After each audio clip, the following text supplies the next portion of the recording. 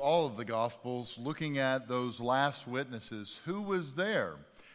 What did they tell us about Jesus? What did they tell us about ourselves and our response to Jesus? And again, many of the disciples are not there. We're getting some witnesses that we wouldn't think would be the ones that would testify about the Christ. But here are these criminals, especially this one criminal. They're sharing with us not only who he is, but who we are to be and about our need.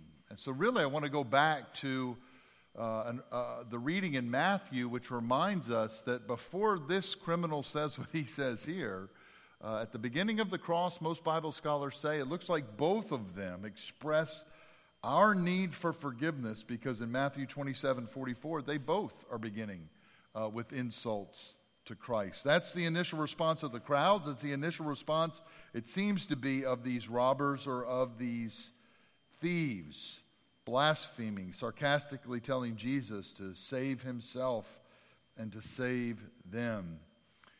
And it's that word, the New King James, maybe in other translations as well, it's that word's if you are, that comes to Christ, even on the cross. If you are who you say that you are, in verse 39.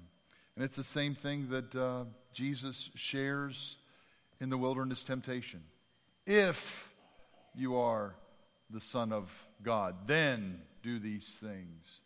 It is the word that probably has come to most of us this week. Maybe it comes from the accuser of the brethren, as it did for Jesus in the wilderness, that the devil whispers in your ear, well, are you sure you're a child of God? Are you sure he has plans for you? Are you sure he would trust you with this to do this? Are you sure you're even in his good graces right now? Maybe it's others who are just beating you up this week and have thrown that same accusation, if, or maybe it's just us. Our own self-doubt, our own stuff, our own baggage that we question, can we be loved by God? Does God have a place for us, a plan for us? In verse 39, there comes that word, if. It's a word routinely thrown at Jesus. And Jesus won't have that word. Y'all, we can't have that word. We need to know that we know, or as John would later say in his epistle, I write these things that you might know that you are saved. More than any other doctrine, Father Wesley, the founder of our movement, would say, you can know. He talked about assurance of faith more than anything else because he knew, Jesus knows. We're going to be pressed with people saying, does he really love? If you are who Scripture says. And if we don't know the answer to that question, there's not going to be a vibrancy to our faith. There's not going to be a vibrancy and a boldness to our testimony, trying to live as Christ called us to live when it's so counterculture. We have to have an answer for if. This past Friday, Sarah and I traveled to a funeral at one of our former churches. A 47-year-old mom, a dear friend of our family, had fought cancer for a long time. She left behind 3 kids, and we had become very close with that family. Our daughter was best friends with one of their daughters. We'd gone on mission trips together. Because of her work, she would come to Jackson some, so when we moved to Madison, we'd still bump into her from time to time, and she and Sarah were very close. We went to that funeral on Friday and got word after that funeral, talking with some of those church members, that there was a push in their household. Their older daughter had gotten valedictorian, and there was a push hoping that the younger daughter would get valedictorian at the high school. And to listen, in the scheme of eternity, those things don't matter, right? But it was just something that daughter wanted to bless her mom with, and her mom, she pushed her in that, not overly, but she pushed her in that. And the word came middle of this week. They did the math. It was really close. And the daughter got valedictorian. Well, she talked to her dad, and actually the teachers came and gave that news at the hospital. Says, we've done the math. She's valedictorian. Do you think she'd want to go tell her mom? And the father says, yeah, please go in there and listen. And it had been weeks of pain and nausea, and she may not know, but I think she'll hear you. Just at least go in and say.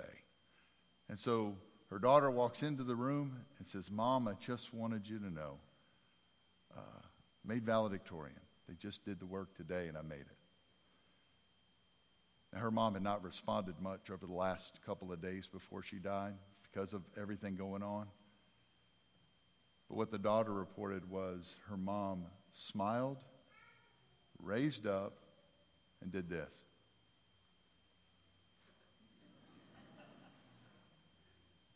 She was gone in an hour from that moment. Gone in an hour from that moment. You don't think her daughter is holding on to that?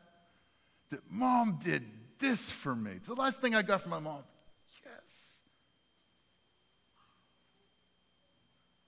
The criminal battles Jesus with if. The devil battles Jesus with if. And at this table, we are reminded, if we've come to Christ, if we've repented of our sins and said yes to Him and to His grace, to His Spirit in our lives, there's no if. We don't have to wallow in doubt. We don't have to be confused. We can know that we are His because He has bought us, not on me. It's His mighty and matchless grace. You are a son and a daughter of God. We come to this table with confidence, not because of ourselves, but because of the second reminder in Luke's gospel. This criminal finally gets it and says, "You're talking about God. Will you remember me?" Don't let the ifs hold you. In the cross, we don't have to doubt. We don't have to listen to the accuser. We don't have to listen to ourselves. We don't have to be moved. But then this second part of the story in Luke 23, 40 through 43, we see our need for forgiveness for sure. They're casting insults and they need forgiveness, and we can be sure of that. And here is that opportunity then given for forgiveness. And you follow this story all the way through. You follow what Luke says. Not only does this criminal get it, but you go down to 48, even the crowds who watched Jesus die, they're beating their chests afterwards, leaving in grief because of what they have witnessed. What does this robber do? What's his response that ought to be our response? First is he stands up for Christ. That's a forgotten ministry in our culture, and I get it. We're so beaten up for our faith. It's such a politically correct culture. It's such a charged, right, culture that so we sometimes don't stand up for our brothers and sisters the way we ought to. We don't stand up for Christ as we ought to. Again, it's always with gentleness and reverence. But in the midst of a crowd who was shouting for the blood of Christ, in the midst of the Roman authority, here he is hanging and dying. This robber says, "Be quiet." Something about that. It's a good word for us. How have we done that for our kids? How have we done that for those on the margins? How do we do that for coworkers? How do we do that for our friends? Standing up and saying a word that needs to be said. There's a ministry there. It's our ministry here too. You cannot miss this throughout all of Luke's gospel. Even though there's this great ministry to everybody who's on the margins, everybody who's on the edges is celebrated in Luke's gospel, but all of them have to come to the recognition of their need for a Savior and their need for forgiveness of sins. From the great story in Luke 15 of the prodigal son who says, "I've sinned against heaven and in your own sight," to this moment here, they all own their need for a Savior. Standing up for Christ, owning their own sin, but then this word, and it's a good word for us again today, this verbalization of his faith. Will you remember me? Remember me. Again in front of the crowds where, why are you, open now to the taunting and the insults of the other robber and to the Roman, to verbalize your faith in front of others and say, "I confess my need."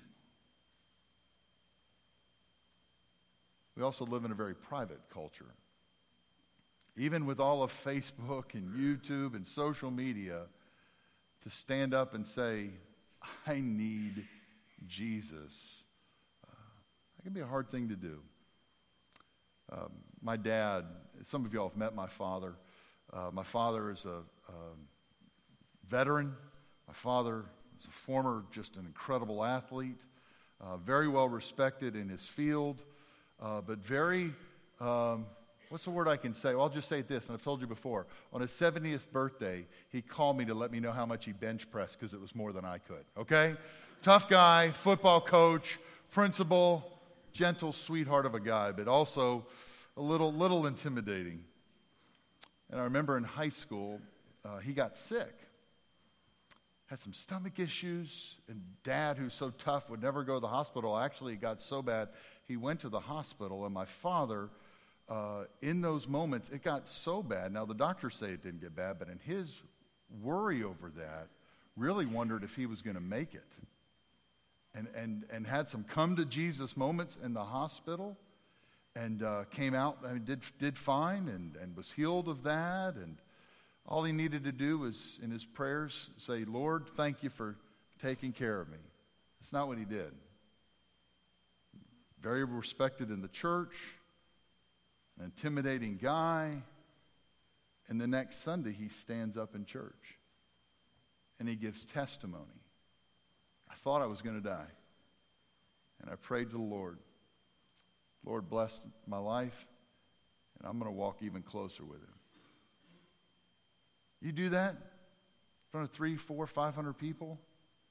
We just don't expose that kind of struggle, that kind of vulnerability to verbalize in front of others, especially in this charged culture. It's a sweet moment for me as a high school kid, full of myself, and to see my father say, I don't care what anybody says. I want to give praise and thanks to God. And to see the strength in his humility, to see the strength in his need.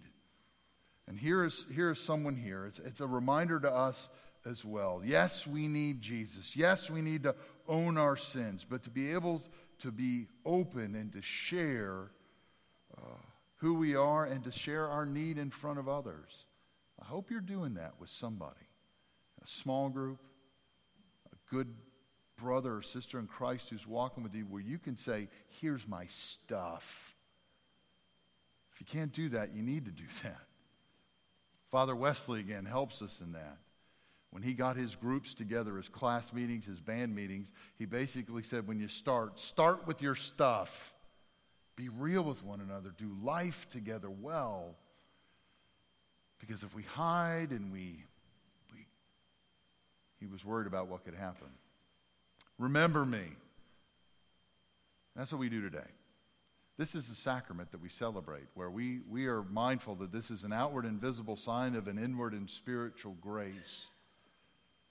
And we are saying as we meet together, we remember you, Jesus, for what you have done for us. Bless our response then to this word. Bless our lives because we've had this meal, so that when we leave this place, we'll be able to stand up for you and stand up for others. And we'll be able to be open about our faith. That we'll be able to share the good news and not have to listen to the ifs, but have a boldness and a vibrancy to our faith because of the grace that was offered to us as we remember our Lord Jesus Christ. Christ our Lord does invite to his table all who love him, who earnestly repent of their sins and seek to live in peace with one another. On the night in which he was betrayed, he took bread, gave thanks to God, broke the bread, gave it to his disciples, and said, "Take, eat, this is my body which is broken for you. Do this in remembrance of me." When the supper was over, he took the cup, gave thanks to you, gave it to his disciples, and said, "Drink from this, all of you. This is the blood of the new covenant, poured out for you and for many for the forgiveness of sins. Do this as often as you drink it in remembrance of me." Let's pray together. Pour out your Holy Spirit on us gathered here and on these gifts of bread and cup. Make them be for us the body and blood of Christ, that we may be for the world the body of Christ, redeemed by his blood. By your Spirit, make us one with Christ, one with each other, and one in ministry to all the world until Christ comes in final victory and we feast at his heavenly banquet. Through your Son, Jesus Christ, with the Holy Spirit and your holy church, all honor and glory is yours, Almighty Father, now and forever. Amen.